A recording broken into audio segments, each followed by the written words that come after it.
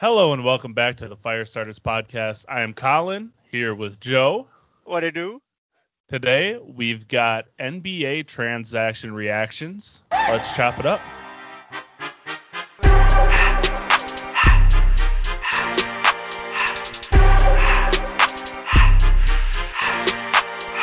Everything litty, I love when it's hot. Welcome to episode 3 of the Firestarters podcast. It is Thursday, August 5th at 6:55 p.m. Joe, what's cracking? We're back. It's gonna be back. I've been wanting to talk NBA free agency for like the last 2 weeks. What could happen? What's gonna happen? Ooh, I got a lot to get off my chest that we can finally get into it. I'm feeling good. I'm feeling ready. All right, let's get into some of this notable stuff. We had the NBA draft that we need to catch up on. That Yep. had, I'd say, pretty surprising picks, and then had free agency, which wasn't as wild as it has been in recent years, but there was some that caught my attention.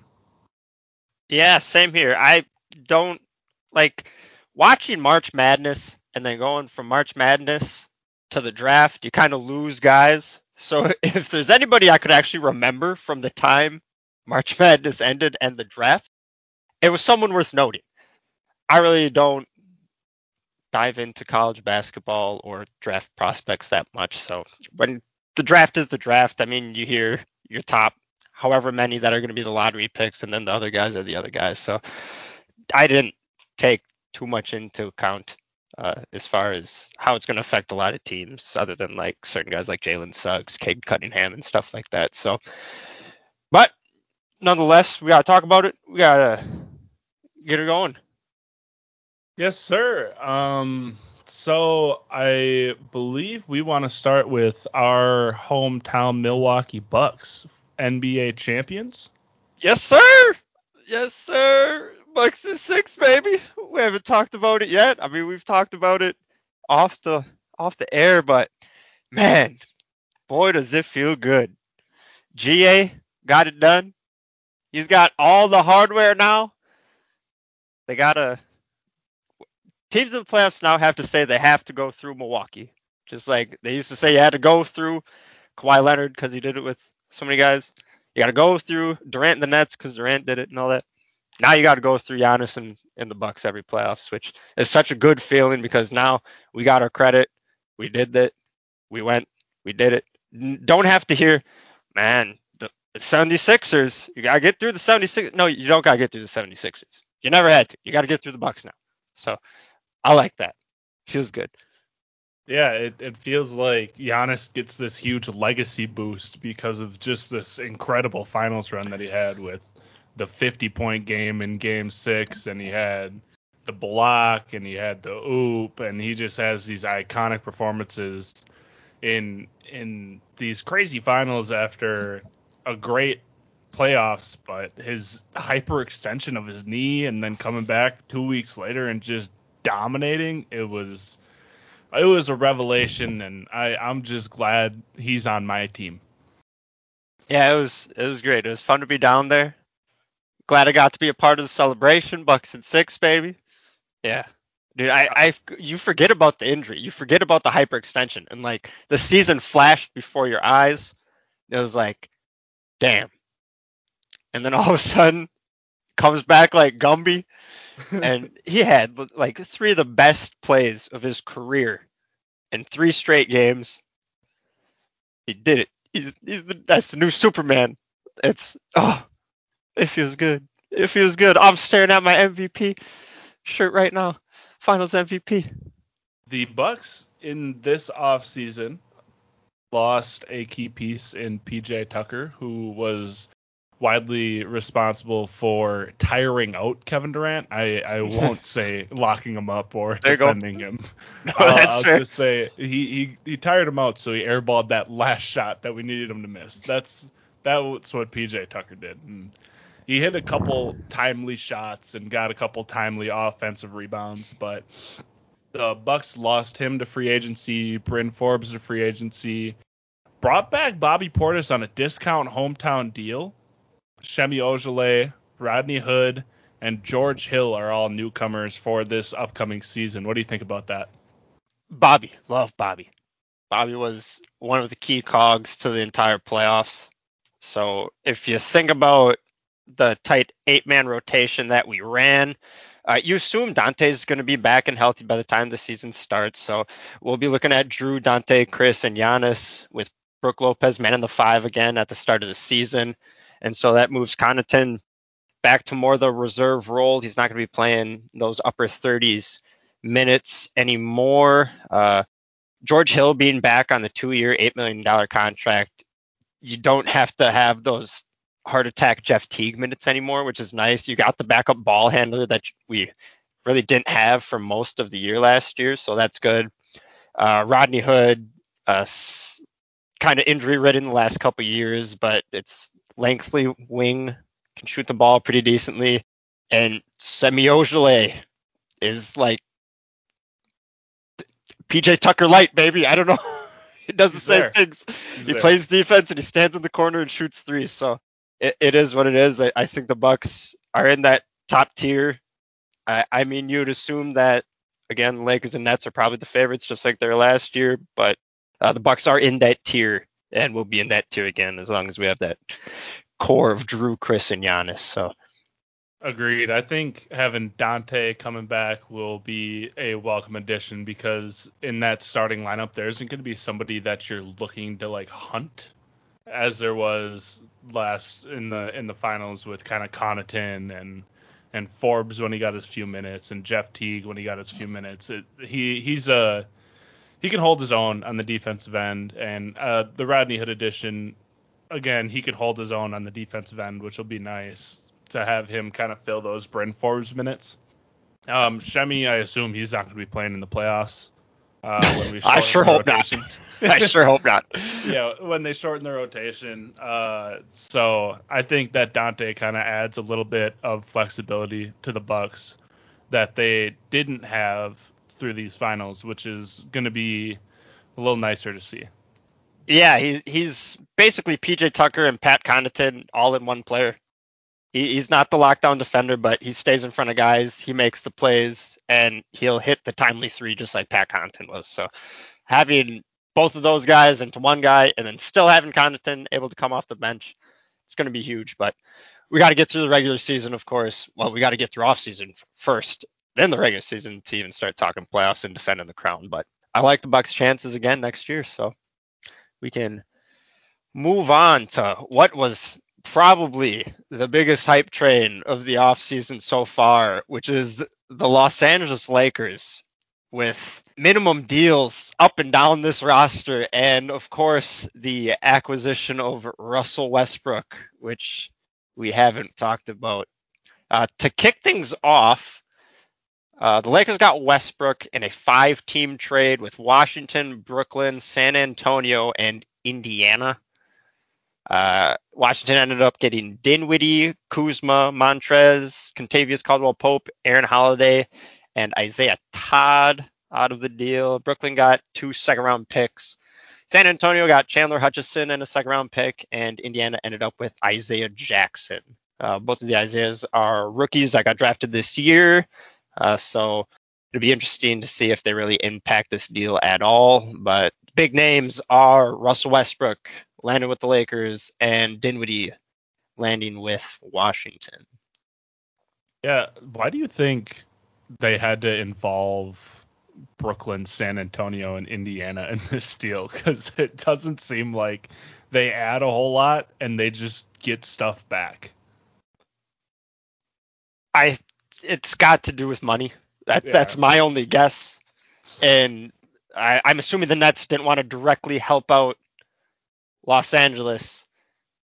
And since they were giving up the player, they wanted the picks, which is kind of why the carousel came in with Indiana and San Antonio getting involved. But most of the stuff really doesn't matter. I don't see Chandler Hutchison being a key role player on the Spurs, and I don't see either of these rookies, Isaiah Todd and Isaiah Jackson, contributing to Washington and Indiana.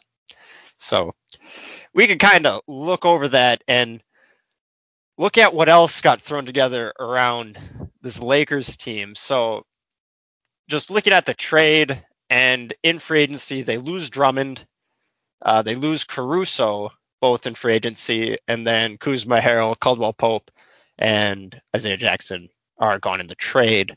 So that leaves you with $120 million being wrapped up between Anthony Davis, LeBron James, and Russell Westbrook, which is why they signed all these other guys to 1-year minimum deals. You're looking at Carmelo Anthony, Trevor Ariza, Kent Bazemore, Wayne Ellington, Dwight Howard, and Malik Monk all come back on 1-year deals. They do retain Talon Horton Tucker on a 3-year, $32 million deal, and they signed Kendrick Nunn to 2 years, $10 million. Where do you want to start?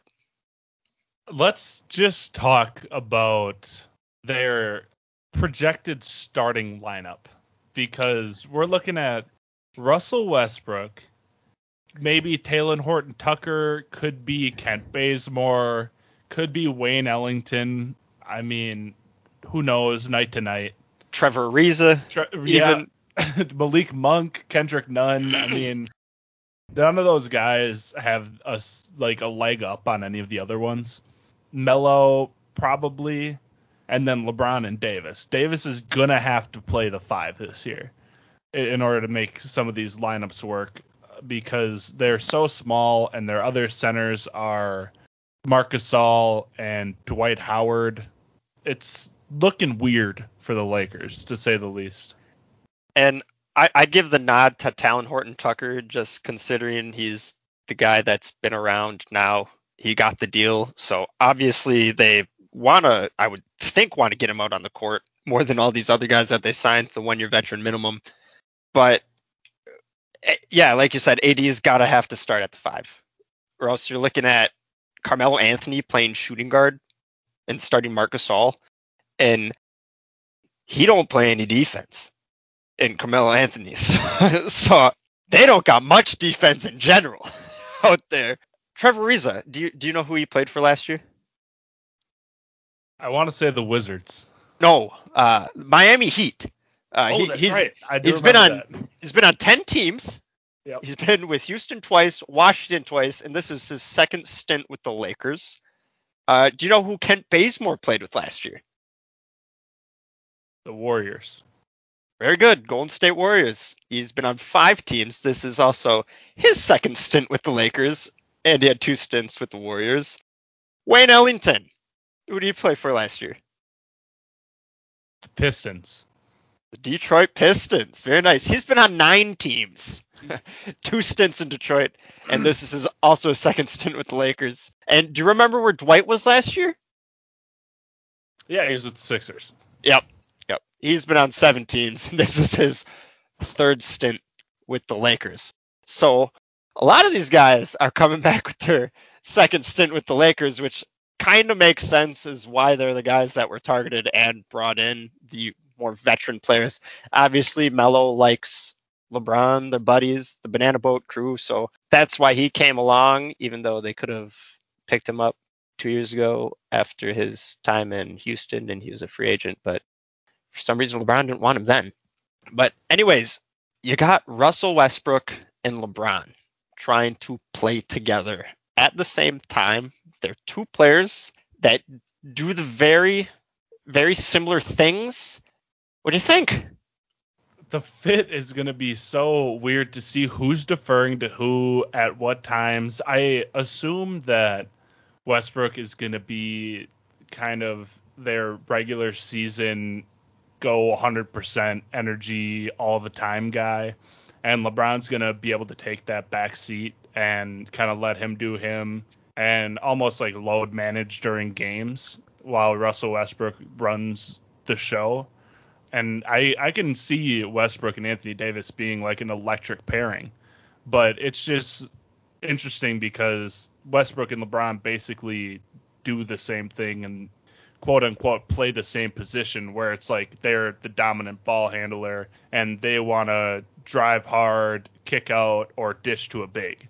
And so them playing at the same time is going to be interesting to see who's deferring and if they're cutting off ball hard and like screening away, because neither of them really have had to do that in their career. So I'm going to be really interested to see the dynamic between Westbrook and LeBron. LeBron will probably end up doing a lot of deferring just because he's at that point in his career, versus Westbrook is still, as you saw with Washington, putting up pretty solid numbers down the stretch. He can still go night to night during the regular season, but once it comes to playoff time, I'm sure it's going to be a lot of LeBron slowing it down, controlling the show, and we'll see how Westbrook can deal with that. Yeah, he does what LeBron does. He does it faster. He does it a lot more reckless. But when it comes time late in games and in playoff situations, he's bad. He's awful in winning moments, which is why you've seen Oklahoma City be kind of bad once KD left and it was just Westbrook. He doesn't make the winning plays. He tries to get it all back at once. He comes down, he'll shoot a 30-footer with 20 seconds on the shot clock in a 3-point game with 2 minutes left to go. He tries to get it all back in one play. He'll trap randomly on defense to try to get a steal, just to try to get back in the game right at the worst times. So he loses defensive focus. He roams, he double teams, he traps, he does all this other stuff in unopportune times when nobody else on the court knows it's going to happen. Then he gets burned for it. He has really bad shot selection late in games. LeBron's going to have to trust him at some point, but he's not a good spot-up shooter. When LeBron's taking control and running the show, it's going to be another thing. I think it's going to be really ugly to watch. The regular season is going to be the regular season. They basically, like you said, they have him for the regular season so they don't end up in the 8th seed again like they did this year. And so they don't have to play the extra playing game, and so that they're solidified as a top 4, 3, 2 seed in the West. But when it comes to playoff time, I don't know. Yeah, we saw Westbrook play with a ball dominant person before when he played with Harden. There's kind of a blueprint for that, but when that succeeded, Westbrook was basically playing center.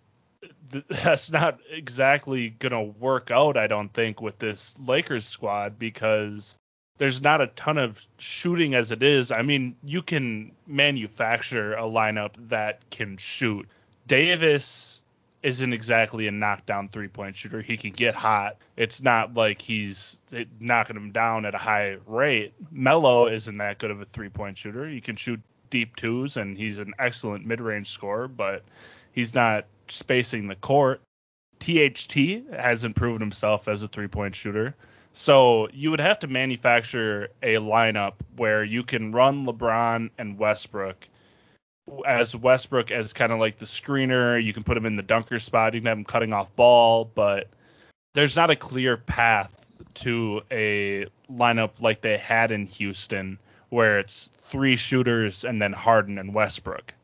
You're trying to turn Westbrook into what D Wade was when LeBron was with the Heat. Anthony Davis is much better than Chris Bosh, obviously, but that's the same sort of configuration they're trying to do. In Miami, you had guys like Shane Battier, you had Mario Chalmers, you had Ray Allen. All those guys were good shooters. So when you have LeBron being in charge with the ball, you've seen Wade was always cutting off ball. They had such good synergy between each other when LeBron was the main ball handler and Wade was off ball. And Westbrook, you don't see him doing a lot of that too often. When he was with the Rockets early in the season, he did a lot of it. But as the year went on, his shot attempts went up every single month with the Rockets. And then by the end of the year and by the playoffs, he was back to the old Russell Westbrook. And so, again, I think it's going to be really ugly. And it's hard to say if he's even there by the playoffs. I mean, when you hear that they could have had Buddy Hield instead and retained, I think, KCP, I think I would have liked that better than going and getting Westbrook. we both know that Buddy Hield isn't as good as Russell Westbrook, but the fit would have been perfect for this Lakers team. When I heard that Hield was on the block and like the Lakers were looking for him, I was like, ooh, that's gonna work, because then it would have been LeBron, Buddy Hield, Davis, and then figure out the rest like they have so far with this offseason. And they would have been paying Buddy quite a bit less than they're going to be paying Westbrook. They're going to have to make this fit. It's going to be exciting probably during the regular season, but when it comes down to crunch time and close games and playoff situations, it could get ugly. There could be a lot of ugly possessions. And nevertheless, the Lakers still got LeBron James and Anthony Davis, and that's all they needed 2 years ago, and they won the ship. So I'm sure they'll be a top 2 seed in the West this year, barring no injuries, of course. So It's true. What do you think of the younger additions that they made with Malik Monk and Kendrick Nunn? Those are the two that kind of caught my eye. Malik Monk was starting to come on last year as a scorer. I think that he had some other offers elsewhere for multi-year deals and a little more money, but he's kind of betting on himself with the Lakers and a chance to win a ring. Kendrick Nunn was kind of the third guard in Miami the last few years when Tyler Hero all of a sudden turned into a point guard too, and of course they had Goran Dragic. But he seemed kind of roller coastery, up and down. Both guys offensively are guys capable of putting up 30 in a game if they have enough shot attempts. And they're two heat check guys. They can get to the rack. They're kind of undersized, but they can shoot the lights out, and they're pretty crafty off the dribble. So I'm sure that they'll be able to run those two, you think THT, Westbrook, Davis, and go small and just run up and down when LeBron's resting and stuff like that. So they do have layers to the pieces they added that they can put out some interesting different lineups. But you're mainly always going to be looking at Westbrook, Davis, and LeBron to give you the bulk of all your scoring. So it's going to be, is this guy hot? Is this guy hot? Is this guy hot? Which guy can catch fire and make a couple buckets to round out the team's total in points every single game? I agree. I excited to see Malik Monk on this team. He became a pretty good shooter late last year. Nunn can't play defense very well. Spoelstra had him benched in the playoffs most of the time that he was with the Heat. I think some of those small lineups that you were talking about could be pretty fun. But let's transition over to the team that traded with the Lakers, the Washington Wizards, who traded Westbrook for Kyle Kuzma, Trez, KCP, and Isaiah Jackson from the Lakers. Isaiah Todd. Isaiah Todd. They got Isaiah Todd from Right. Isaiah Todd from Okay. Indiana, and they also got Aaron Holiday from Indiana in the trade. And then of course they got Spencer Dinwiddie on the sign and trade with 3 years, 30 or 62 million. Yes. So what do you think of the haul that they got for Westbrook, who was deemed untradeable? He had one of those contracts that people call untradeable, but really never are, as we've seen with John Wall and Chris Paul at one point. So what do you think about the haul? I mean, obviously you get Dinwiddie. All the other guys are kind of the thrown guys. I'm not big on Kyle Kuzma. Montrezl Harrell is undersized, can't play defense. KCP is a good fifth starter on a team. So you're trying to make Beal happy, and if Beal's happy, Westbrook is gone, then that's the win for Washington. I don't really see them being much better than they were last year, swapping in Spencer Dinwiddie and rounding out their bench. I mean, there were starting guys like Garrison Matthews last year and stuff like that. They did have a lot of injuries. Denny Advio went down. Thomas Bryant went down. It's nice to have guys that have championship experience and deep playoff run experience added to the team, and it's nice to get Spencer Dinwiddie, so good on that end. But other than that, I see them being a 7, 8, 9, 10 seed. I don't see them surprising anybody. The thing that they kind of lost is a table setter when they got rid of Westbrook. I mean, Dinwiddie is more of like a kind of a spark plug scorer type of guy. Outside of that, they don't really have a true point guard. They have Rui, who's good. I mean, he's not anything crazy special, but he's definitely above average. The backup center, whose name I am blanking on, was coming on late in the season. Daniel Gafford. That they got in the trade from the Bulls. He was coming on late in the season, and I actually really liked what he was doing in combination with Westbrook, but with Thomas Bryant coming back, his role will be scaled back quite a bit, and I'm sure he won't be as effective without a table setter like Westbrook. So the team, I'd say, got worse. I mean, it got more depth, which is good. It'll be able to kind of hold water while Beal is out a little better, but when you lose an all-NBA former MVP like Westbrook, it's hard to replace that kind of production.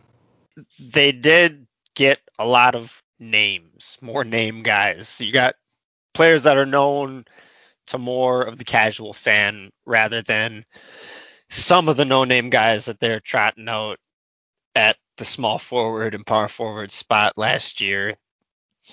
A lot of injuries. Hopefully Beal can stay healthy most of the season. No, he had the hamstring going into the playoff run, which kind of hindered him in the playing games and in the first round against 76ers. But again, it's going to be more of kind of 75 cents on the dollar with the Westbrook trade and the haul that they got back. I think Aaron Holiday's pretty underrated. I like him as a backup point guard, better than Raul Neto, who they did also re-sign. But Lakers got the better end in getting Westbrook. But Washington did get pieces. So if they put something together, good for them. The team that traded away Dinwiddie, the Brooklyn Nets, they had a interesting playoff run because of the injuries that they've had. Kyrie and James Harden obviously went down and were unable to finish the series against the Bucks. People are saying if healthy, they would have easily won against Milwaukee, but the fact is neither of them were healthy all season. So I don't know why people were expecting them to all of a sudden be full health in the playoffs. Even KD was out for part of the season. So it's like thinking all three would magically just be healthy for too much stretch isn't something you can even like fathom. Like it doesn't, stuff like that doesn't just happen. Right. And they had a decent offseason. I mean, they got some draft capital back with that Spencer Dinwiddie trade, which they desperately needed after the James Harden trade. And I think they lost some when they did the sign and trade for Kevin Durant as well. Yeah, they retained Blake Griffin, trade away Dinwiddie. What do you think? I mean, keeping Blake on a veteran minimum is criminal. I've heard that people assume that was kind of indicated in the buyout that Blake would do that, and then wait till next year to sign a big contract because you're assuming he's going to get paid again because all of a sudden he was resurrected from the shell that he was in Detroit. They also re-signed Bruce Brown Jr. to 1 year, 4.7 mil. I like that a lot. They traded away Shamit to the Phoenix Suns for Javon Carter and a first round pick, which is kind of like whatever. But what I do like that they did was sign Patty Mills as a backup guard. So if you got Harden or you got Kyrie missing any time, Patty Mills is like the perfect guy that you want filling in. He does a lot of the stuff Kyrie does to a lot lesser degree, but he's a guy you trust. He's a savvy veteran, and he can really play around all these stars that you have in Brooklyn. He doesn't need to take 10 shots a game. He's going to hit timely threes. He's going to make timely plays, and I think he fits perfectly in case someone goes down in that guard rotation for him again. Yeah, I agree completely. I think Patty Mills was probably the most underrated signing of this offseason. $6 million a year is a very team friendly deal for the Nets.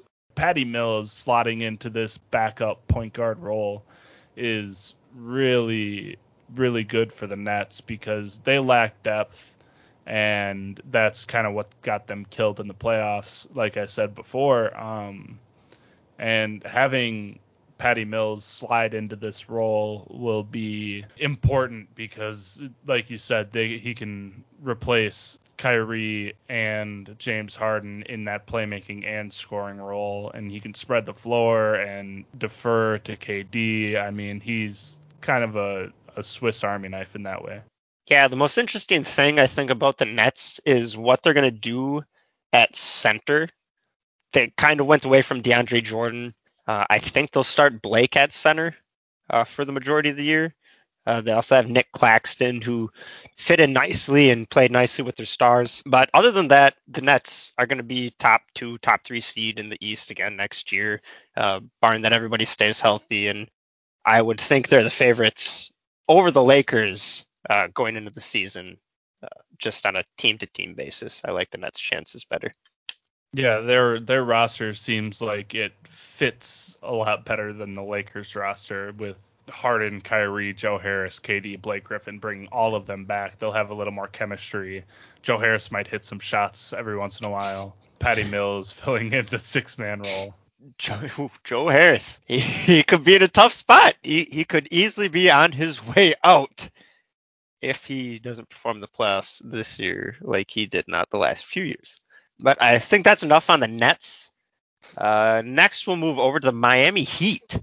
We had a lot of moves, landed themselves Kyle Lowry in a sign and trade, 3 years, $90 million, which is a lot for Lowry. He's getting up there. He's taking a lot of shots, takes a lot of charges. The trade hasn't been pushed through yet. It's getting pushed through Friday the 6th, most likely. Looking like Goran Dragic, Precious Achiuwa, and a second-round pick going back to Toronto. I don't think Dragic stays over there. I think he either gets traded again, bought out, or waived, most likely by Toronto. And if he doesn't, I like that for Toronto. They signed Jimmy Butler to a 4-year, 184 max extension. Duncan Robinson gets paid, undrafted, out of Michigan, gets 5 years, $90 million. And then, like we mentioned earlier, they signed PJ Tucker and then retained a couple other of their younger guys in Max Struss and Gabe Vincent. Oladipo, who was on a carousel of teams, landed over there. He's still on the roster. I think he's still injured, so it'll be interesting where he fits in the grand scheme of things. But with all the moves, I don't know if it really changes what they had last year. They definitely spent a ton of money in one day, because I was looking on that first day of free agency, just kind of refreshing Twitter at 5 o'clock or 6 o'clock, whenever it started. And it's like Kyle Lowry, 3 years, $90 million.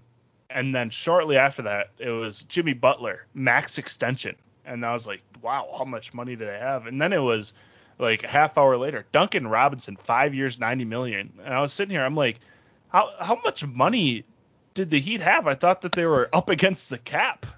No, they did this because they're thinking Giannis was going to leave. So they had all the money.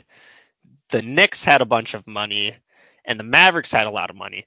And so those were the teams that you seen spending the most, because you can't just let money sit there. You got to pay somebody. And since Giannis stayed with Milwaukee, that's where you've seen all these guys getting big deals. But I mean, you got to pay Jimmy Butler, and I think you got to pay Duncan Robinson, because other teams are throwing a bag at him if you aren't going to pay him. So, like, the Kyle Lowry one is a little interesting. I heard that he had other offers for 2 years, $50 million elsewhere. So you can see how, I mean, $90 million, $30 million a year is, ooh, but yeah, like you said, it seems like the kind of moved pieces for other pieces that do a lot of the same thing. When they went to the finals in the bubble year, Jay Crowder was so big for them at the power forward spot, and last year you had Trevor Ariza trying to be that, but Trevor Ariza is not the same sort of player that Crowder is from like a shooting confidence wise.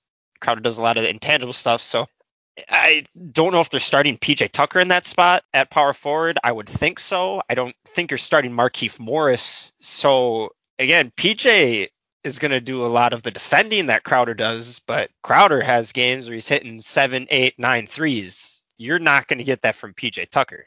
Not to mention Crowder can shoot it from all around the arc, where PJ is more of that corner specialist guy. I don't think they're favorites by any means. I think they're kind of back to what they were 2 years ago, which again, I was kind of fluky as it was in the bubble season that they had.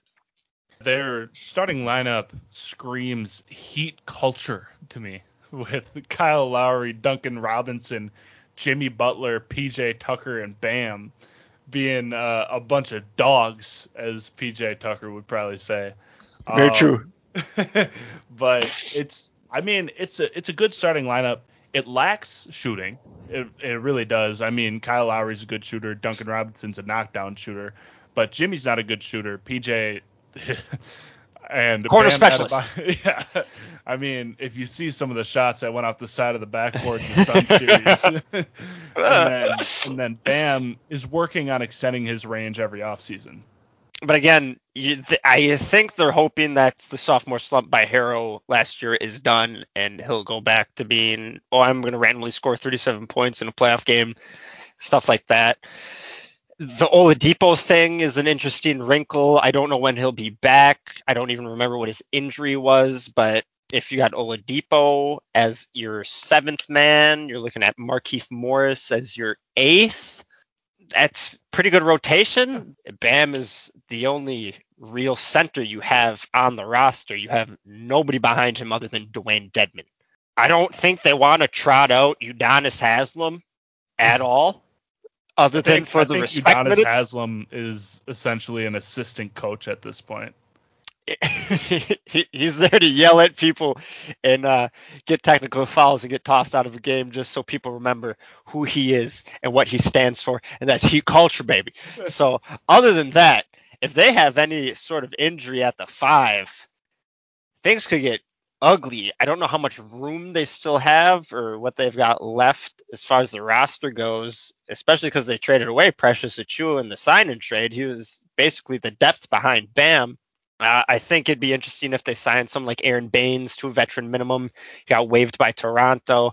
Just get another big guy back there behind Bam just in case, because like we've seen last year, guys are dropping like flies. Yeah, absolutely.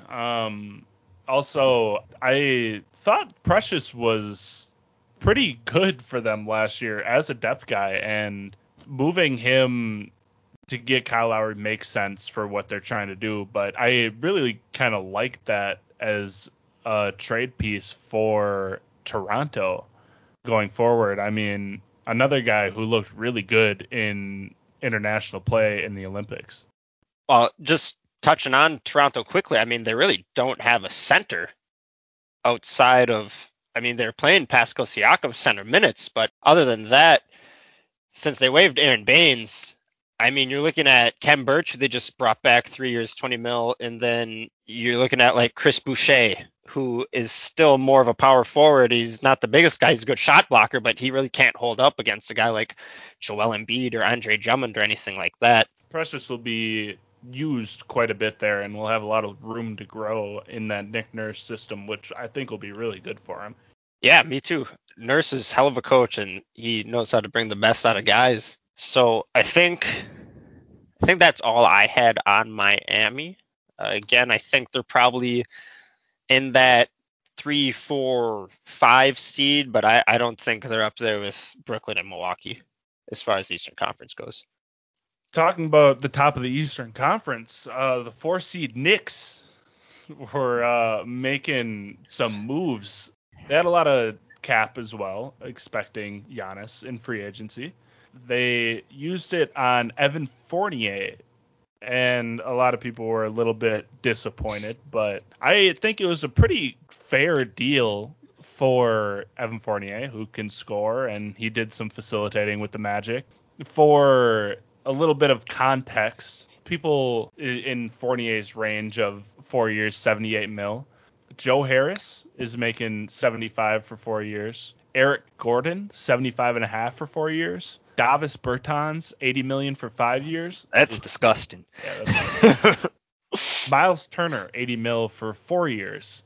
Zach LaVine also is right around there, but he's up after this season, and he's probably going to get an extension.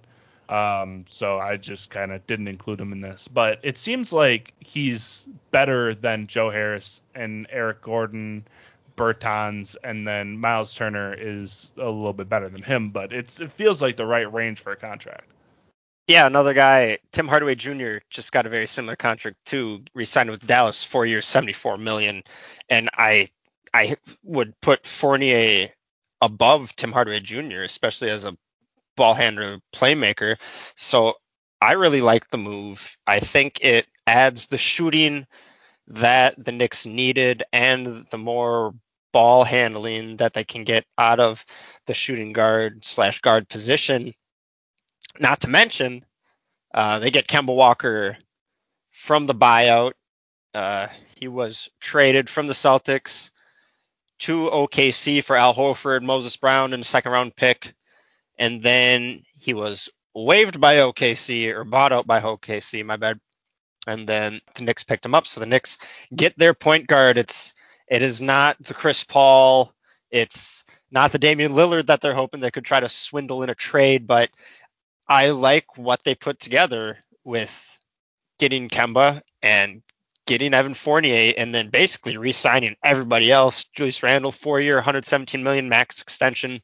So you're looking at the same group of starters, but better guys playing the guard spots with Kemba Walker and Evan Fournier over Elfrid Payton and Reggie Bullock. So you got Kemba, Fournier, RJ Barrett, who's proving to be a pretty good NBA player, Julius Randle, who took a huge step last year, and then Mitchell Robinson or New Orleans Noel, man, in the center spot.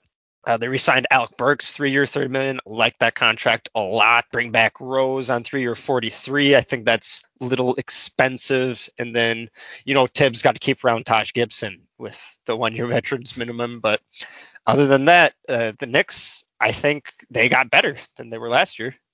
Absolutely. I like the starting lineup. It would be great to see Kemba kind of come back into his own, because it's been hard to watch with his injuries, and he's been looking kind of like a shell of himself. So I hope that he comes back into kind of that Charlotte-ish form with the Knicks. It would be a lot of fun to have him in MSG lighting it up, going for 35, 40, and having the full arena kind of erupting. But last year, I felt bad for Julius Randle, because against the Hawks in that playoff series, he was struggling, but also he didn't have a ton of help. No. They brought him help. World Wide West is doing his thing to make a real franchise in New York, and hopefully soon this starts to become a free agent destination, because when the Knicks are good, the NBA is fun. You want the Knicks to be good. You want the Lakers to be good. I don't want the Celtics to be good. You want the Bucks to be good. Yes. Yeah, Mitchell Robinson coming back should be pretty big. I think that that's their guy, because, in my opinion, he's better than Nerlens Noel. And they still gave Nerlens Noel 3 for 32, which is a fair contract. But these days, when you can get like Kem Birch for 3 for 20, yeah, I don't know why you're paying Nerlens Noel 3 for 32, but he's kind of a culture guy, and he did a lot for them last year, so he definitely earned it. But yeah, Mitchell Robinson coming back should be pretty big for this team, and I'm excited to see what that backcourt can do coming into New York. Yeah, big men in the NBA are a lot of like running backs in the NFL. You can pluck them out of anywhere, pay them minimally, and they're going to produce pretty much the same across the board. obviously with the exceptions with both running backs and centers on certain teams, or you've got the All-NBA MVP candidate guys.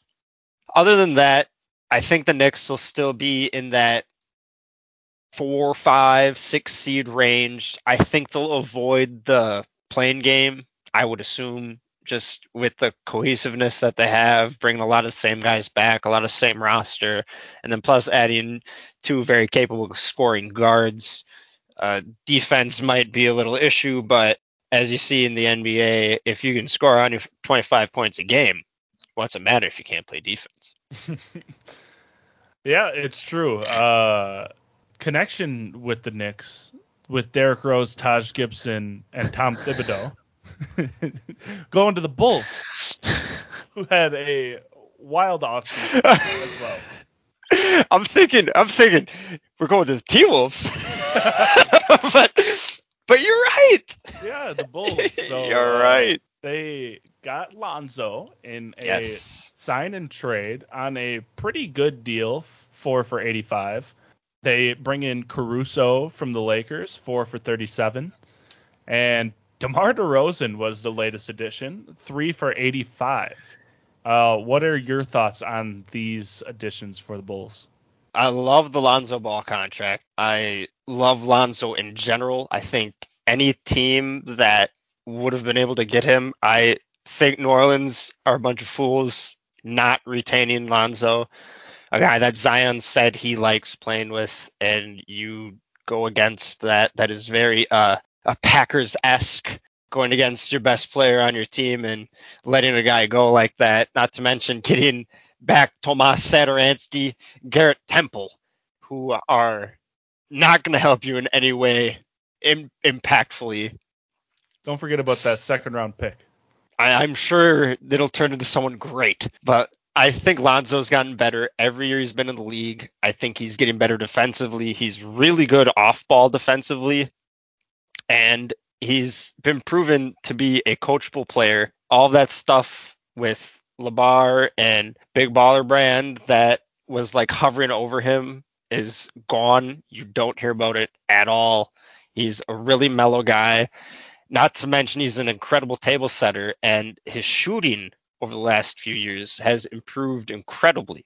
So you're getting a pass first and reliable shooter out of your point guard position. Then you've got Zach LaVine, who's becoming more of a distributor. He did a lot of it last year. Plus, you've got now DeMar DeRozan, who's relatively good scorer still in the league. He hits big shots. He's really good in the mid post, really good at mid range. And then you probably got Patrick Williams starting at power forward. And then you got Vucevic at center. So you've got really good guys now as a starting lineup. Not to mention you get Caruso filling in for depth on that team. So I like the Bulls roster up and down now. And I think that they could easily push for a 3 seed depending on what goes down in Philadelphia. I think I liked every move that the Bulls have made this offseason. It seems like there's been a Lonzo renaissance when it comes to the media kind of coming back around on him. He got a lot of bad rap his first couple of years with the Lakers. He had the ugly shot. He had LeVar, like you said, but that's all behind him. And he is a really fun player, and he's really good. And then Zach LaVine is blossoming and becoming a star. Great shooter, great shot creator. DeMar, great shot creator as well. It seems like they have a roster that's built right.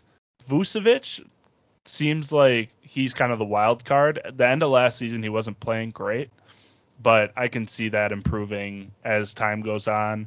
But I want to kind of talk about their offense, how it'll probably work, because Lonzo, as good of like a passer as he is, I feel like they would be better off going through Vucevic in the half court and kind of running their offense around him since he's such a good playmaker. And then Lonzo in transition with Zach LaVine and DeRozan is going to be a problem to deal with. What do you think about Vucevic being their kind of offensive hub?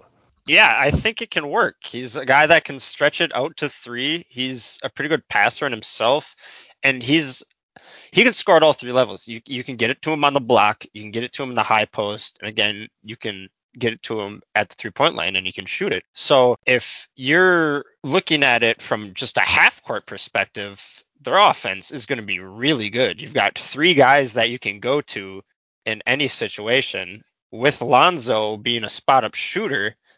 Not to mention, DeMar DeRozan's a pretty good spot up shooter, and Zach LaVine's a pretty good spot up shooter, and Vucevic is a good spot up shooter. So you've got guys that can pop the ball around and score.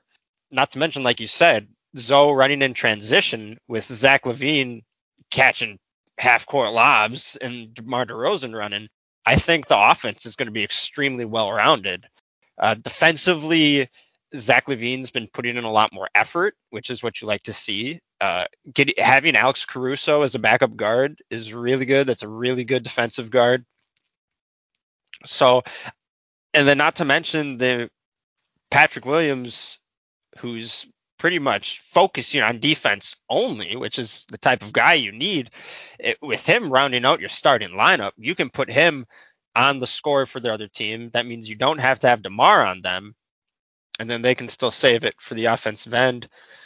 You can get out and run. You'll have Vucevic trailing plays. He's a really good knockdown three from the top of the key. So I really like what the Bulls got going here. The one thing is in the sign and trade with DeRozan, they traded away a 2025 first round pick. And that's interesting because DeRozan is going to be a free agent in 2024, and Vucevic will be a free agent in 2023. And then, as I said before, Zach LaVine is going to be a free agent after this coming season. So there's a situation where these guys leave the team, and you have a core of Lonzo and Caruso, and that 2025 first round pick could be extremely valuable. I guess.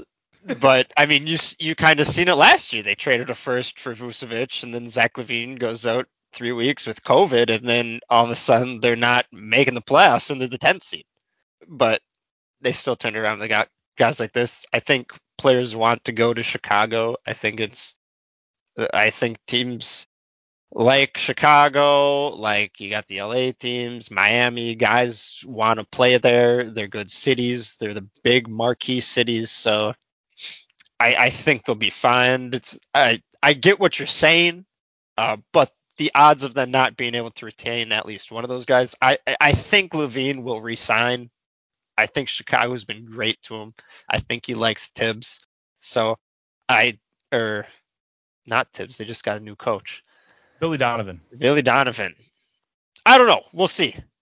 Yeah, just touching on that, LaVine in a recent interview said that he wants his respect when he was asked about his contract situation. So that's the only reason I bring it up, because I don't know if contract talks are going awry with him or if all is good and he just is saying things. But we can move on to the team that traded away Lonzo Ball. The New Orleans Pelicans. I assume you have a lot of thoughts about them. Well, they start things off with this wild trade with the Grizzlies, which makes no sense. They take on Jonas Valanciunas for Steven Adams, Eric Bledsoe. I think it was pick 10 and then a pair of seconds. They send back Jonas 17 in a second.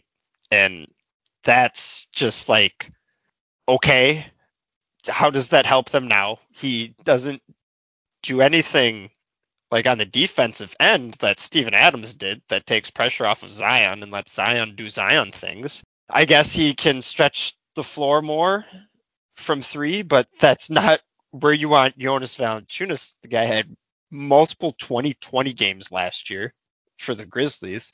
He's basically a scorer and rebounder, which guess what? Zion's a scorer and a rebounder. So what you want at your center position next to Zion is a guy that can guard the other team's ball dominant scoring big guy. Just so you can have Zion fresh, playing help side defense, helping block shots, and you can have Zion out running in transition. So that, for starters, doesn't make sense. And then you've got the Chris Paul optimism that you're like, all right, we're going to wait. We're going to wait. We're going to see, if we can sign Chris Paul. He likes Willie Green. We just came over from the Suns. It's going to be great. We'll get Chris Paul. He'll leave Phoenix, and he'll be our point guard, and everything will be good. That doesn't happen. It's like, all right, we'll get Kyle Lowry, right?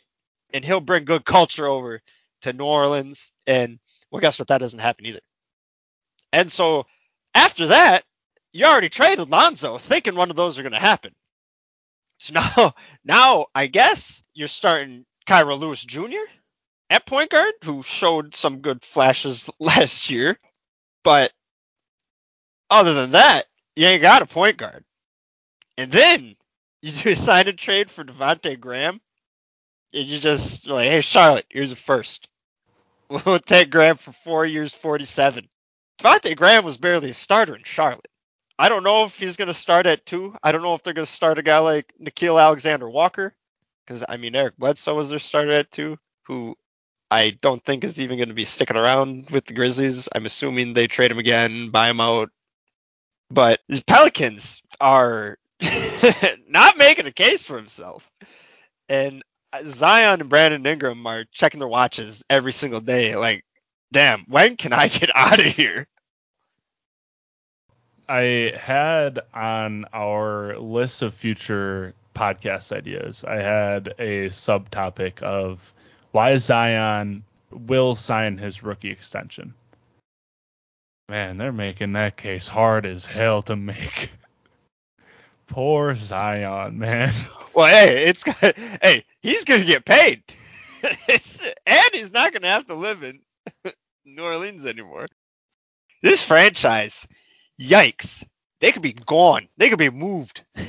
You could be looking at Seattle Supersonics. Yeah, I was going to say, Seattle deserves the team. I'm just going to talk about Zion and how I feel bad for him because this is awful for him, and I'm sad. So this is their third coach in 3 years. They tried Stan Van Gundy. Yikes! Nobody wants to listen to him yell. Nobody. Eric Bledsoe had a play that he didn't know what he was doing. Oh, shocking. And after the game, he's like, oh, I wasn't listening to him in the huddle.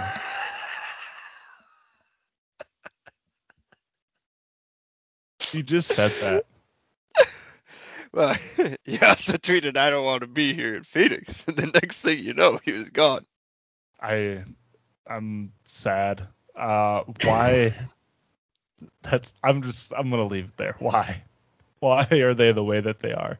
And what's even worse is now they're still gonna get all these nationally televised games just because they have Zion.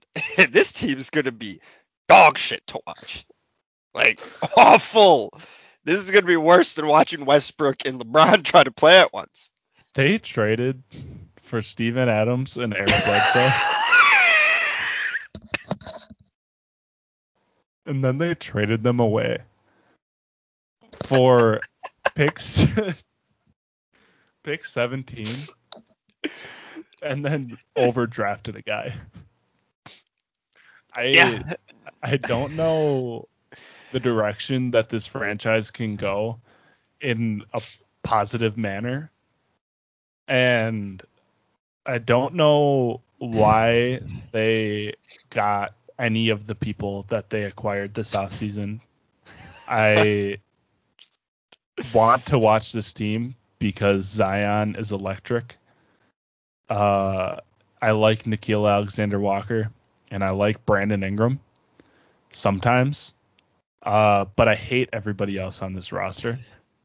It makes me sad that Zion in his athletic prime has to deal with this, and I hope he gets traded to the Knicks. I hope he gets traded to Charlotte. so he can be with another ball brother that could throw him half-court lob. Lonzo was literally the perfect point guard to have next to this man. Drew Holiday was also somebody really good to pair with him.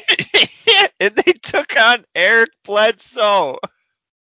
They traded Drew Holiday and Lonzo Ball for a bunch of garbage. And we're just supposed to be like, yeah, that's cool. Can somebody veto a trade? Adam Silver, can you veto a trade when you're like, hey, I want this guy to be a future face of the league? Can you just be like, yeah, no, you guys can't do that because that's dumb.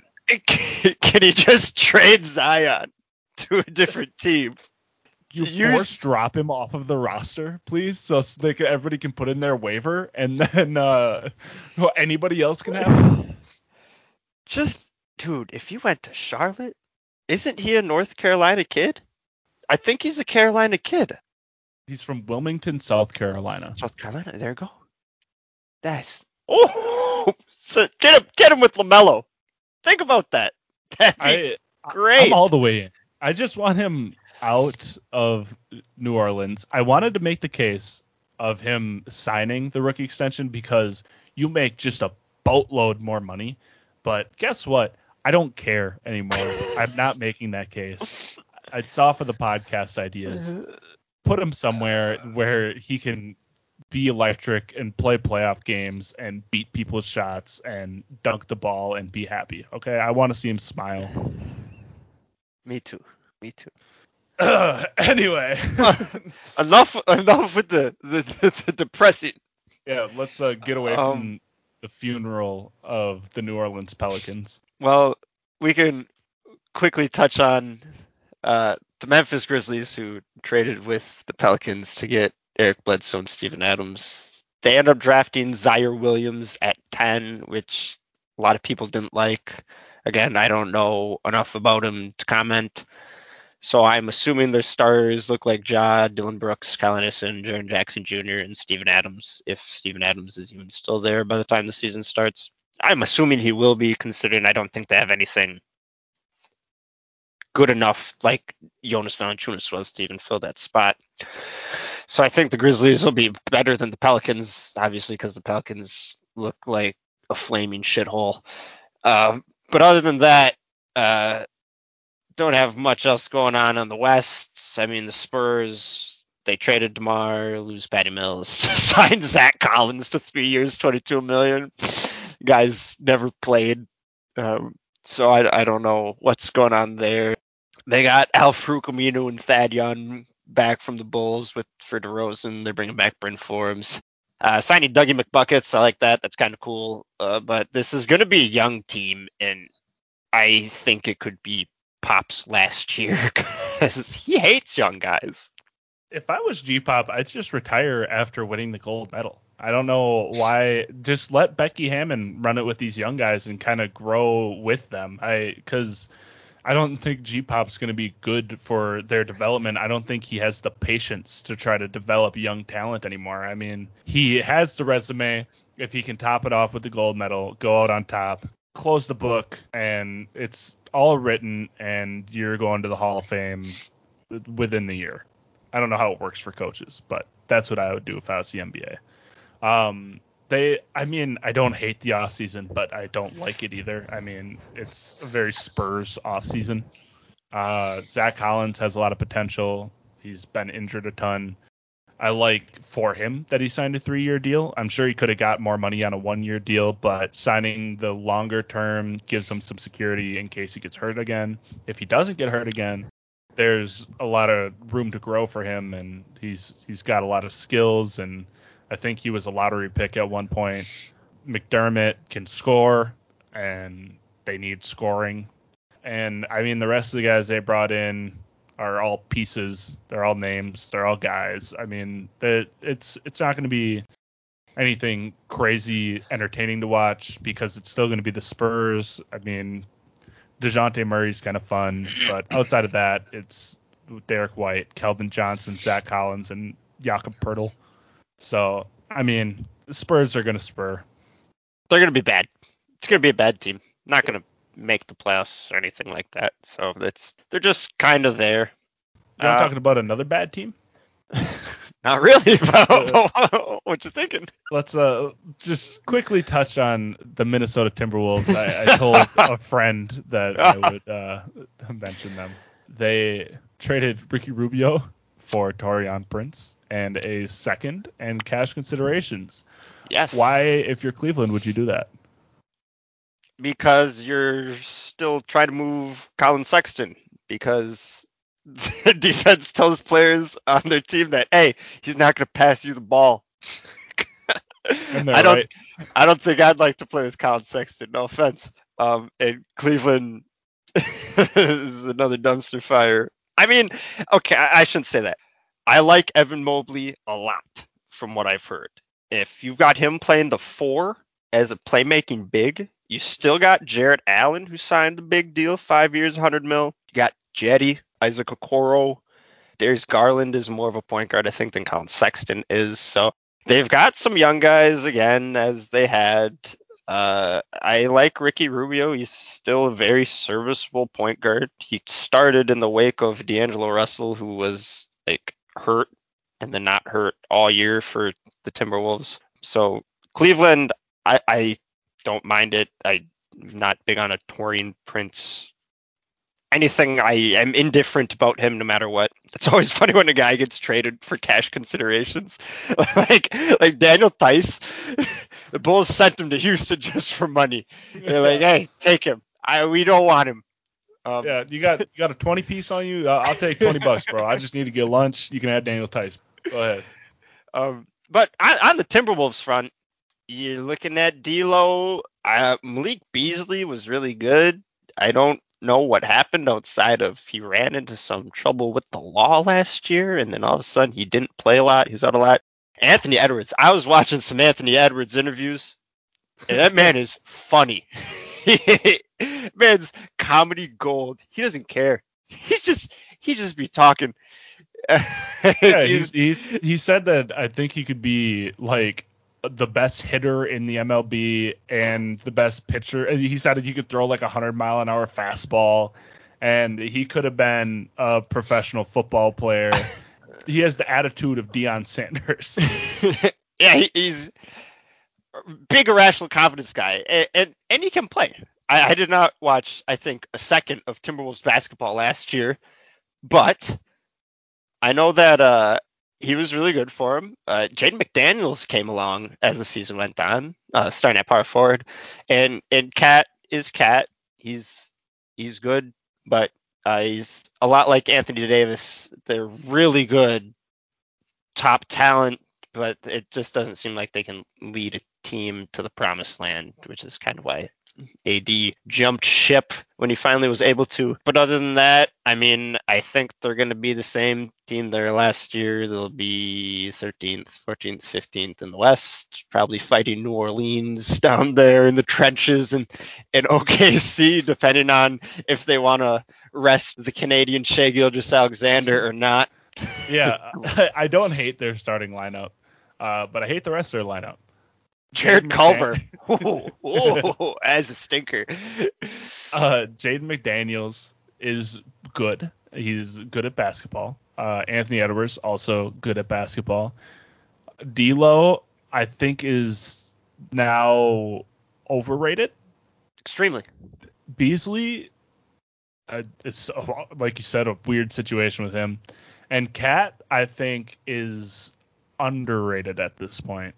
I think since he's Agreed. on a crap team, he doesn't get kind of the respect he deserves. He's like a walking 26-12. Yeah. And he's probably the best shooting center in the league right now. So hopefully they can get him some help, because I like Anthony Edwards. He's best with the ball in his hands attacking. So I don't know how D'Lo fits in, but he's Cat's buddy, and they want to keep Cat in town. So I always wanted Cat to somehow end up on the Warriors, because I think that would be the perfect center to go, like, just get the best shooting player at every position and put him on the Warriors. I think that would be cool for Cat. Not so cool for the Timberwolves, but cool for Golden State in Cat. Speaking of the best shooting player at their position, Steph Curry signed a max extension with the Warriors. Fatty. Yeah. $215 million over 4 years. That's nuts. He's the second highest paid player in the NBA behind Giannis. They also acquired Nemanja Bjelica, which I like, and Otto Porter, which I also like. Apparently turned down more money elsewhere because he's tired of being a journeyman on crap teams. And he wants to win some basketball games. They're looking like Steph, Clay, Wiggins, Draymond, and Wiseman, which is a lineup that makes sense if Wiseman can develop over this offseason. I like the team, and I think they're going to be really good next year. I think Golden State Warriors are a good dark horse team to win it all. I think they'll be top 3 when you have Steph and Clay back. Plus, Draymond is still really good doing Draymond stuff. So if Wiseman can learn the offense, just learn the offense and let Draymond direct you on defense, you guys, they're going to be fine. I like Bjelica a lot. I like the Otto Porter signing a lot. 2 good, serviceable guys. You've got Jordan Poole still, which was a really good guy off the bench. So I think they're going to be right back up there in the running. I did like that they traded away Eric Paschall. Do you remember where he ended up? Utah. That's right. I like that pickup for Utah. Yep, Utah moved Derek Favors to OKC, so you're looking at the backup power forward spot. I don't know if he'll be able to play center for him, but they did lose Georges Niang to the 76ers in free agency, who was kind of their 7th man. Rudy Gay, I like that. Also on the Jazz. Yes. So they got a little more exciting. They got excited for the Jazz players always bored. Mike Conley re-signed. Yeah, I like Golden State. I like their chances in the West. I think they'll take a step forward. I think the Jazz take a step backward this year. Granted, they're bringing all the same guys back, but Rudy Gobert has proven to be a real issue in the playoffs. They locked in Mike Conley 3 years, $72.5 million. They signed Whiteside. That's who I was thinking. I knew they got some veteran minimum old center. Yeah, who's basically the same as Rudy Gobert, but doesn't do Gobert things as good. Yeah. So I don't know if that really helps him. Dollar bin Rudy Gobert. Yeah. As far as the rest of the teams in the West, the Suns brought back a lot of guys. They got Shamet in the trade with the Nets. So they'll have the same starters. Chris Paul signed the 4-year, $120 million extension. Kept Cameron Payne, kept Frank the Tank, Abdul Nader. They signed JaVale McGee, which is huge, having the backup center behind Ayton, especially McGee, a guy that's been on winning teams. He knows what it takes. I really like JaVale as a backup center because he's always going to come in and play hard, really good rebounder, really good shot blocker, really good on the glass. So I like that a lot for the Suns. I don't see the Suns being top 3 seed again. Granted, they'll have all the pieces to run it back, but it's just hard to see them being better than Lakers or the Warriors. What do you think is going to be the 3rd seed if not the Suns? I think the Nuggets will be back up there. Okay. I mean, they really only lost JaVale. They re-signed Will Barton, re-signed JaMychal Green, re-signed Austin Rivers, and then to get Jeff Green in free agency. I like that a lot. Murray will probably be out until I think March, April. You still have Michael Porter Jr., who took another step ahead last year. You'll have Aaron Gordon with a full offseason training camp, and you've got the MVP in Jokic. I think they'll be right at the top again. That's fair. I like that. That's a good pick. I could see the Suns being in that 3 seed at the end of the year, but definitely the Nuggets will be up there. I kind of forgot about them with that Jamal Murray injury, but I think they can patch it together with those guys that you're talking about.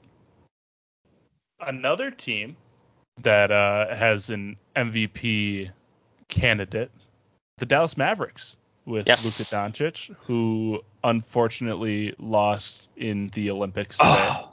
And 17-1. I was watching that game because I work early in the morning, and fortunately I had some time to pull it up on my phone. And for some reason, Luka didn't get the last shot when they're down 1 with 14 seconds left.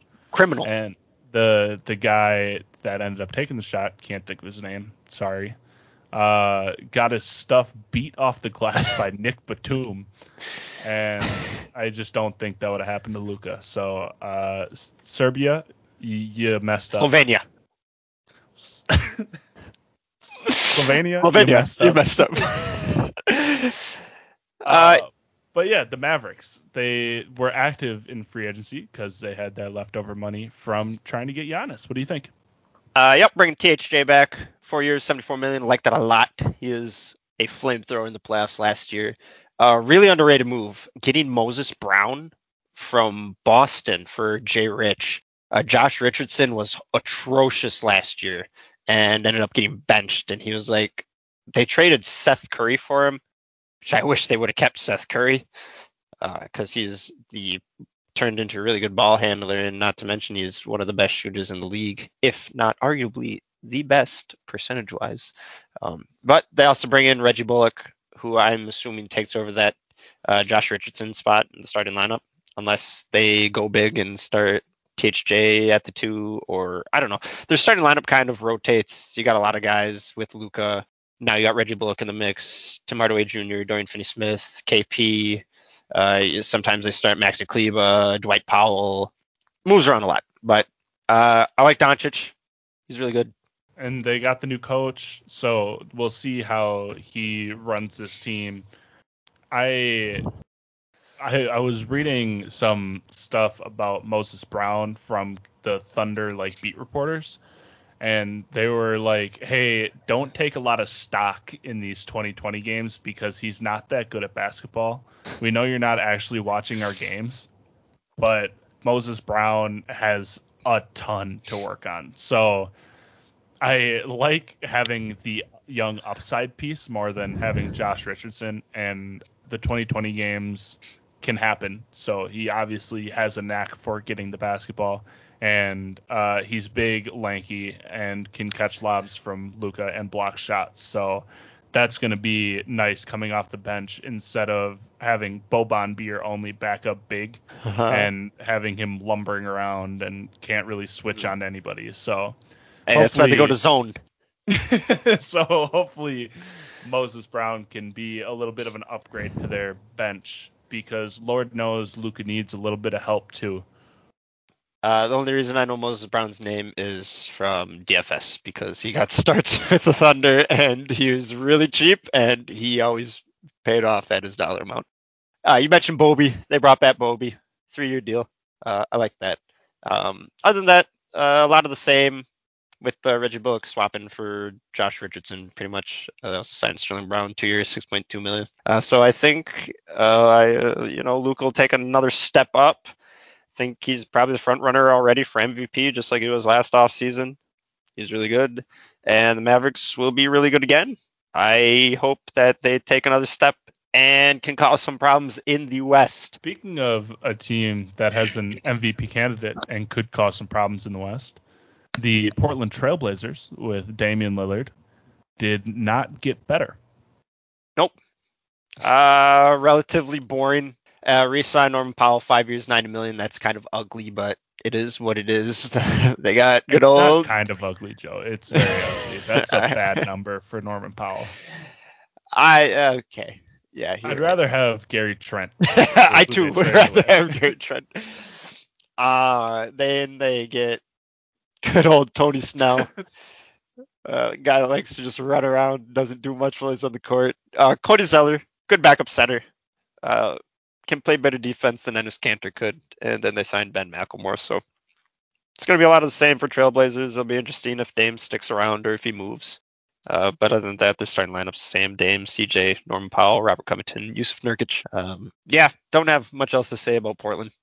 Speaking of a lot of the same, the LA Clippers didn't really change at all. They re-signed Nick Batum, but the person that they haven't re-signed, which is probably the most important part, is Kawhi Leonard, who the most recent reports are saying he is likely to re-sign with the Clippers, but is exploring other options, which has to make Clippers fans nervous because they're a cursed franchise and they traded everything to get Paul George to keep Kawhi in town. So what's going on here? Kawhi with the torn ACL, he's going to be out all year. I don't know. I don't know what's going to happen here.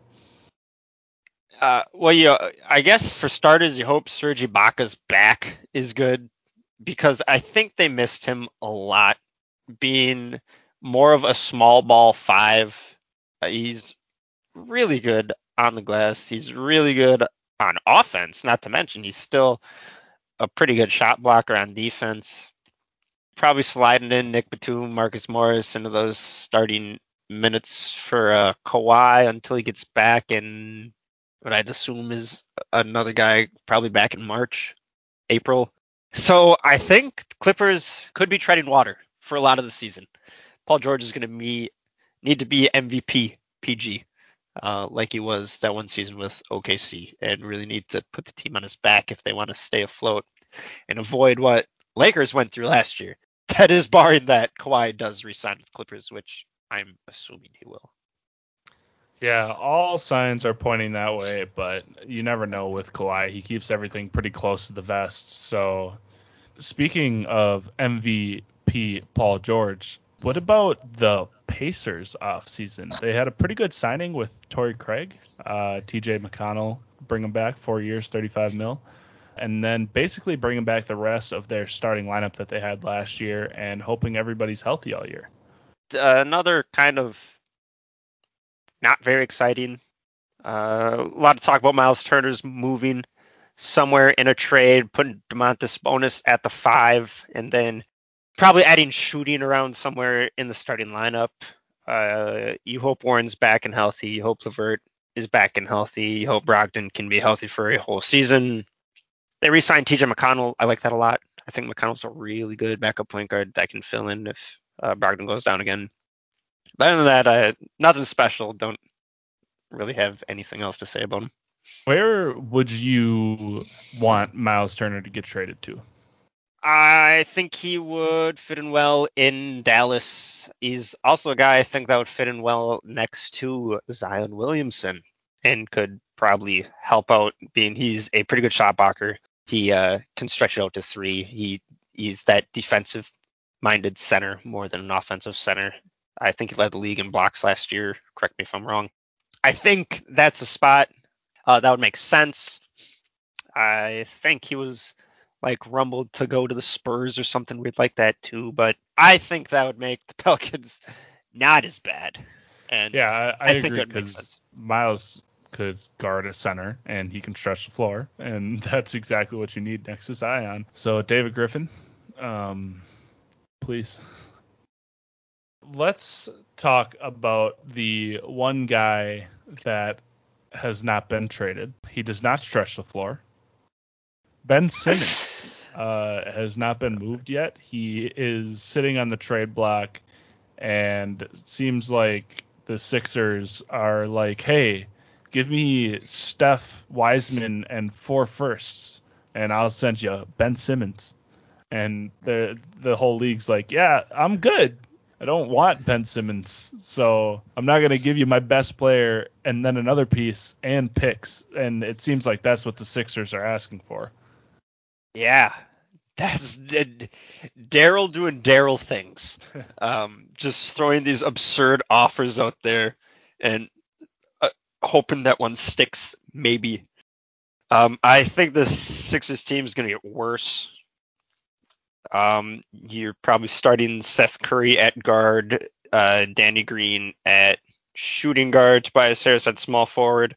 Wherever he goes, I think you're probably getting a forward back because I assume Ben Simmons is more of a power forward than he is anything else. Granted, he plays the point position, but other than that, then you still got Joel Embiid. So it's hard to judge the 76ers team until Ben Simmons gets moved. They signed Andre Drummond to veteran minimum, which is really weird because him and Embiid are like one of the greatest battles that the NBA has as far as two guys go and social media goes.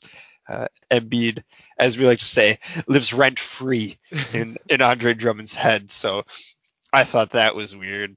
They waived George Hill. Obviously, he got picked up by the Bucks. They retained Furkan Korkmaz, 3 years, 15 mil, and they signed Georges Niang, 2 years, 6.7, which is, I mean, he's a guy, cool. He's gonna take that Mike Scott role, which is not playing a lot, but being your backup power forward, kind of. Did you see the picture of Joel Embiid dapping up Drummond on his way into the Sixers? No. It was Joel Embiid had this shit grin on his face, and it was pretty clear that they still dislike each other, but they're going to be on the same team. It's almost the exact opposite of what's going on with the Lakers, where LeBron's getting his homies to come play for them, and then Embiid gets no say in anything that the Sixers do. If you could trade Ben Simmons, what would be a realistic trade that you would make with Ben Simmons involved? I mean, obviously you're trying to figure out a way to send him to Portland for Damian Lillard. That is the trade. After not sending him to Houston for James Harden last year, ooh, you got to get a guy like Dame to make it make sense. Other than that, Daryl, he'll get it done. He'll get it done, and he's gonna get the best deal possible because that's what Daryl does. Because Daryl doesn't care. But other than that, there's no way you can let this guy walk into the building. From last thing I seen was Ben Simmons has cut almost all contact with everybody related to the 76ers, and he said, "I want to go to the Warriors." Cool. Good for you. I hope Daryl does the sort of Kawhi to the Raptors trade and sends him somewhere awful. Like send him to the Kings or something. Send him to the Magic. The Kings for Buddy Hield and other stuff. And like Harrison Barnes, I think that'd be pretty good for the Sixers. And I don't care what happens with the Kings. We don't even need to talk about them because we're not talking about dumpster fires. Kings are right in line behind the New Orleans Pelicans. It's funny because there was a De'Aaron Fox trade on the table for Ben Simmons a while back, and I think the Sixers denied it, and I think they would smash accept on that trade if it was offered today. I hope he gets traded and he's like a playmaking 4 somewhere instead of being like the focal point and like distributor in the offense. I hope he plays like a Draymond Green role somewhere because I think that's where he'd be best. I hope it's the Magic or something like that. The T-Wolves for Karl Anthony Towns. that's another guy Joel loves. Yeah, it lives Karl rent free in his head. Get all 3 of them on the same team. That'd be ugly. Towns could probably play the 4. I could see it. Yeah. He'd space the court better than Ben Simmons. Yeah, I don't like Ben Simmons at all. He was a guy that everyone's like, oh my God, when he puts it all together, he's going to get so better next year. Next offseason. Does absolutely nothing, adds nothing to his game next year. Oh, he's going to get so better next year. Does nothing to add to his game in the offseason. Oh, he's going to get so better next year. You've said it for his first 4 years in the league, and he's still the same player he was as a rookie. He shoots with the wrong hand. Everybody knows this by now. He refuses to shoot, too, and everything he does is relatively ugly that's not dunking the ball. Like, he's a decent passer, but when he finishes around the rim, it's like his wrist is like connected to his forearm. Like he has zero finesse around the hoop at all. Shots just go up and they look like they're going up as bricks. He shoots layups and it looks like they're like running hooks. It's really ugly. I don't like him at all. I think he's really overrated. I think he was always overrated. And you can tell because LeBron hasn't endorsed him for 2 years about how good this guy could be ever since he drafted him in the 2019 All-Star game. So I don't like Ben Simmons. I want him to go to an awful team so I don't have to watch him or hear about him ever again. One team we didn't touch on was the Atlanta Hawks.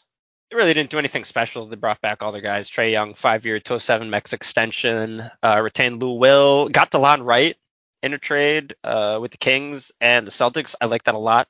I like DeLon Wright as a backup point guard. Gorgie Dang. I like that. With Okongwu being out after getting injured in the playoffs. I like that as a backup to Capella.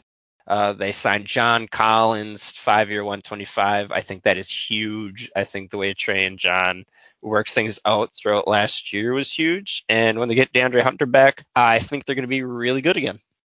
Yeah, I am excited to see DeAndre Hunter play some consecutive games because he has showed flashes of being an excellent defender and good on offense, and I think he can be unlocked with this Hawks offense, and I hope as a high lottery pick he can realize that without being injured too many more times throughout his career, because it always sucks when you have these guys with tons of potential and you can see it flashing and they just can't stay healthy. So I'm rooting for DeAndre Hunter. I'm not rooting for the Hawks because they obviously are really good. Because as you saw this past season, they made the Eastern Conference Finals and went to 6 against the Bucks. So they're definitely a good team, and I don't think they got any worse. Yeah, I agree. I can see him taking a step forward. Teams got to take him seriously. And outside of the Hawks, I think the only other team that is kind of relevant to touch on real quick is the Boston Celtics, who they did stuff, kind of. It's kind of a rough start for Brad Stevens so far. Yeah, you lose Fournier in free agency. You traded away Kemba, which is something they want to do. Got off of Tristan Thompson, that I think they're all thankful for. They got Josh Richardson back in the Moses Brown trade. They signed Cantor 1 year, 2.6. They got Horford back. They got Chris Dunn, Bruno Fernando back in the Thompson deal. I still think they try to move Marcus Smart. They really don't have a point guard unless you're trying to Peyton Pritchard for 82 games as their starter, which I think is not a good idea. So we'll see. I think this team has more moves to do. But other than that, when you still got Jaylen Brown and Jason Tatum, who it seems like your window's kind of closing with these guys. The Pistons are also another interesting team who had an interesting offseason with the number 1 pick, Cade Cunningham, who by all accounts is one of the premier assets that have been in any of the recent drafts. He's a big guard. He can play make. He can defend. He's a knockdown shooter. He's going to be playing on a bad roster. He'll be a league pass watch of mine for the first couple months of the season, just to kind of see how he navigates being on a bad team. Team's really young. I kind of like the guys they got. I like Sadiq Bey a lot, and I like Isaiah Stewart a lot. I think both those guys will start. Still got Jeremy Grant as their one, I guess, and then you still got Killian Hayes. They also re-signed Saban Lee for a 3-year deal, who's another young guy. So I think it's just going to be a young team. Going to be doing young team stuff. They're going to be bad, all that. Kelly Olynyk stays in the Central Division, which I absolutely hate. I hate seeing Kelly Olynyk. I hate watching him play. The only time I wouldn't hate him is if we lost Bobby Portis and we could have signed Kelly Olynyk. That's the only time I wouldn't hate Kelly Olynyk, but I cannot stand him. As far as other young teams, Magic, Young, they're going to suck. They got Jalen Suggs. He's going to have the chip on his shoulder, being selected 5th instead of 4th, not by the Raptors. The Raptors took Scotty Barnes. They got Fultz. Hopefully Jonathan Isaac can be healthy. They got Wendell Carter Jr., who's only 22. They got Mo Wagner. They got Franz Wagner. Magic are boring. Interesting. We got both of the Wagners. I'm pretty sure Mo's still there. From the last thing I checked, I think he ended up there at the end of the year, and I think he's still there. Trying to check that. But the other team in the East that is young, that will be fun, still is the Charlotte Hornets, who got rid of Devontae Graham. That's fine. They signed Mason Plumlee. I like him as a better center than Cody Zeller was last year, and he's much better offensively and better playmaker than Bismack Biyombo was. He had a triple-double last year, Mason Plumlee did, with the Pistons. So I like that a lot. They said Detroit a second-round pick and then took on Plumlee and a second, so that's cool. LaMelo's fun. I don't think they're going to be good, but I think they will be fun. That will wrap up our NBA talk. We tried to cover everybody that made a transaction this offseason so far, so if they weren't active at all in this offseason, then they didn't get touched on. Do you have a heat check? I got a heat check. Oh, baby. Okay, let's hear it. It's got to do with these Golden State Warriors. Because I think they're winning it all. Give me Golden State. Give me Golden State as the too early 2022 NBA champions.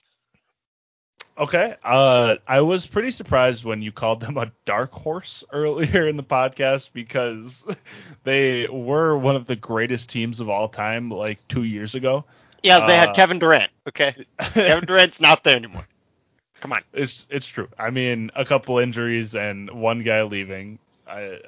I'll give you that, but I could definitely see a path where the Warriors can be really good, and that kind of hinges on Klay Thompson. Yeah, well, Klay Thompson's just going to have to shoot the ball, which is what he does. You got Andrew Wiggins now, who can be the primary defender on the other team's best wing player, which is good. You still got Draymond Green. Klay's not going to have to exert much energy on defense anymore like he had to in the earlier runs. And just because you tear a ligament in your leg, your jumper is still going to be there. Kevin Durant proved that. You see a lot of guys still really good shooters. They just lose a step on defense. And KD was still an exception to that even. So I love the Warriors here. Yeah, if I could bet money on somebody, I'd probably throw some down on the Warriors because I could see them with the chemistry that they have being more put together than the Lakers and probably healthier than the Lakers. And Steph has been playing out of his mind. So I like that pick. I would dabble in some Steph Curry MVP if they're going to be that good too. Yeah, he's going to have to be putting up points. I don't think he's going to be having to go super crazy like it was last year, and he pushed himself back into the running, but I think that he's the greatest shooter of all time. I'll double down on this heat check and say that Steph Curry's top 10 all time. I have Steph Curry 10th. He's the greatest shooter of all time. So a lot of the Warriors love on this pod. I think they're going to be really good. I'm really excited to watch them be really good again because that offense is so fun. Watching Steph and Klay just not hit the rim on these wild shots is just amazing, and I'm ready to get back on the bandwagon. Yeah, Steph being nuclear Steph last year was so fun to watch, and then him in like the play-in games and with stakes at the end of the year, it was a lot of fun, especially after seeing last year when they sucked and he was injured. Yeah, it was so depressing that they lost to the Grizzlies because it would have been way more fun because that Warriors team might have been able to shoot the lights out of that Jazz team. I don't know if the Jazz would have been able to keep Gobert on the floor, just like the Clippers figured it out, how Ty Lue figured out the small ball, because the Warriors could have played the same exact way. But yeah, give me the Warriors 2022 NBA champs. All right, so my heat check is not basketball related, unfortunately. That's all right. Mine usually are. I can't help it. So I'm just gonna go out and say Najee Harris is gonna be the RB1 next year. I think that these running back tiers go in cycles, and it was the Kamara, McCaffrey, Saquon, Dalvin cycle. And I think that this newer, younger cycle with Najee and like Gibson, and I was hoping Akers would be involved in that, but unfortunately he got hurt. But I think this is the next exciting young running back group, and I could see a path to Najee having a ton of touches and a ton of targets, especially in PPR. He's going to be incredible to have. Big Ben doesn't want to throw downfield anymore. He's going to be doing a lot of checkdowns. That O-line is awful, a lot of screens. So if you got Najee in a PPR format, start sizing the championship ring, because that's your RB1, baby. I'm going to push back a little.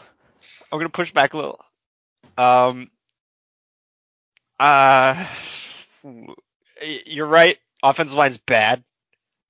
But last year that equated to a lot of passes to Deontay Johnson in short yardage, which I like. My guy. And I can see the path, but you also got to take in consideration Big Ben's probably done after this year. You don't know who stepped in. If you got Mason Rudolph, Dwayne Haskins, but I would still put Jonathan Taylor above Najee, just because we seen it last year, and I think there's much more structure to a Frank Reich offense, no matter who's playing quarterback. I think that JT will still be successful because that Colts offensive line is spectacular. So, Quentin Nelson just got hurt. That's true. That is true. But they're still a tier above the Steelers without Quentin Nelson. So I know what you're saying. I think the hot hand approach with Frank Reich's offense could be troublesome for JT being RB1. I could see him being top tier, definitely, and I could definitely see him being a better dynasty asset than Najee.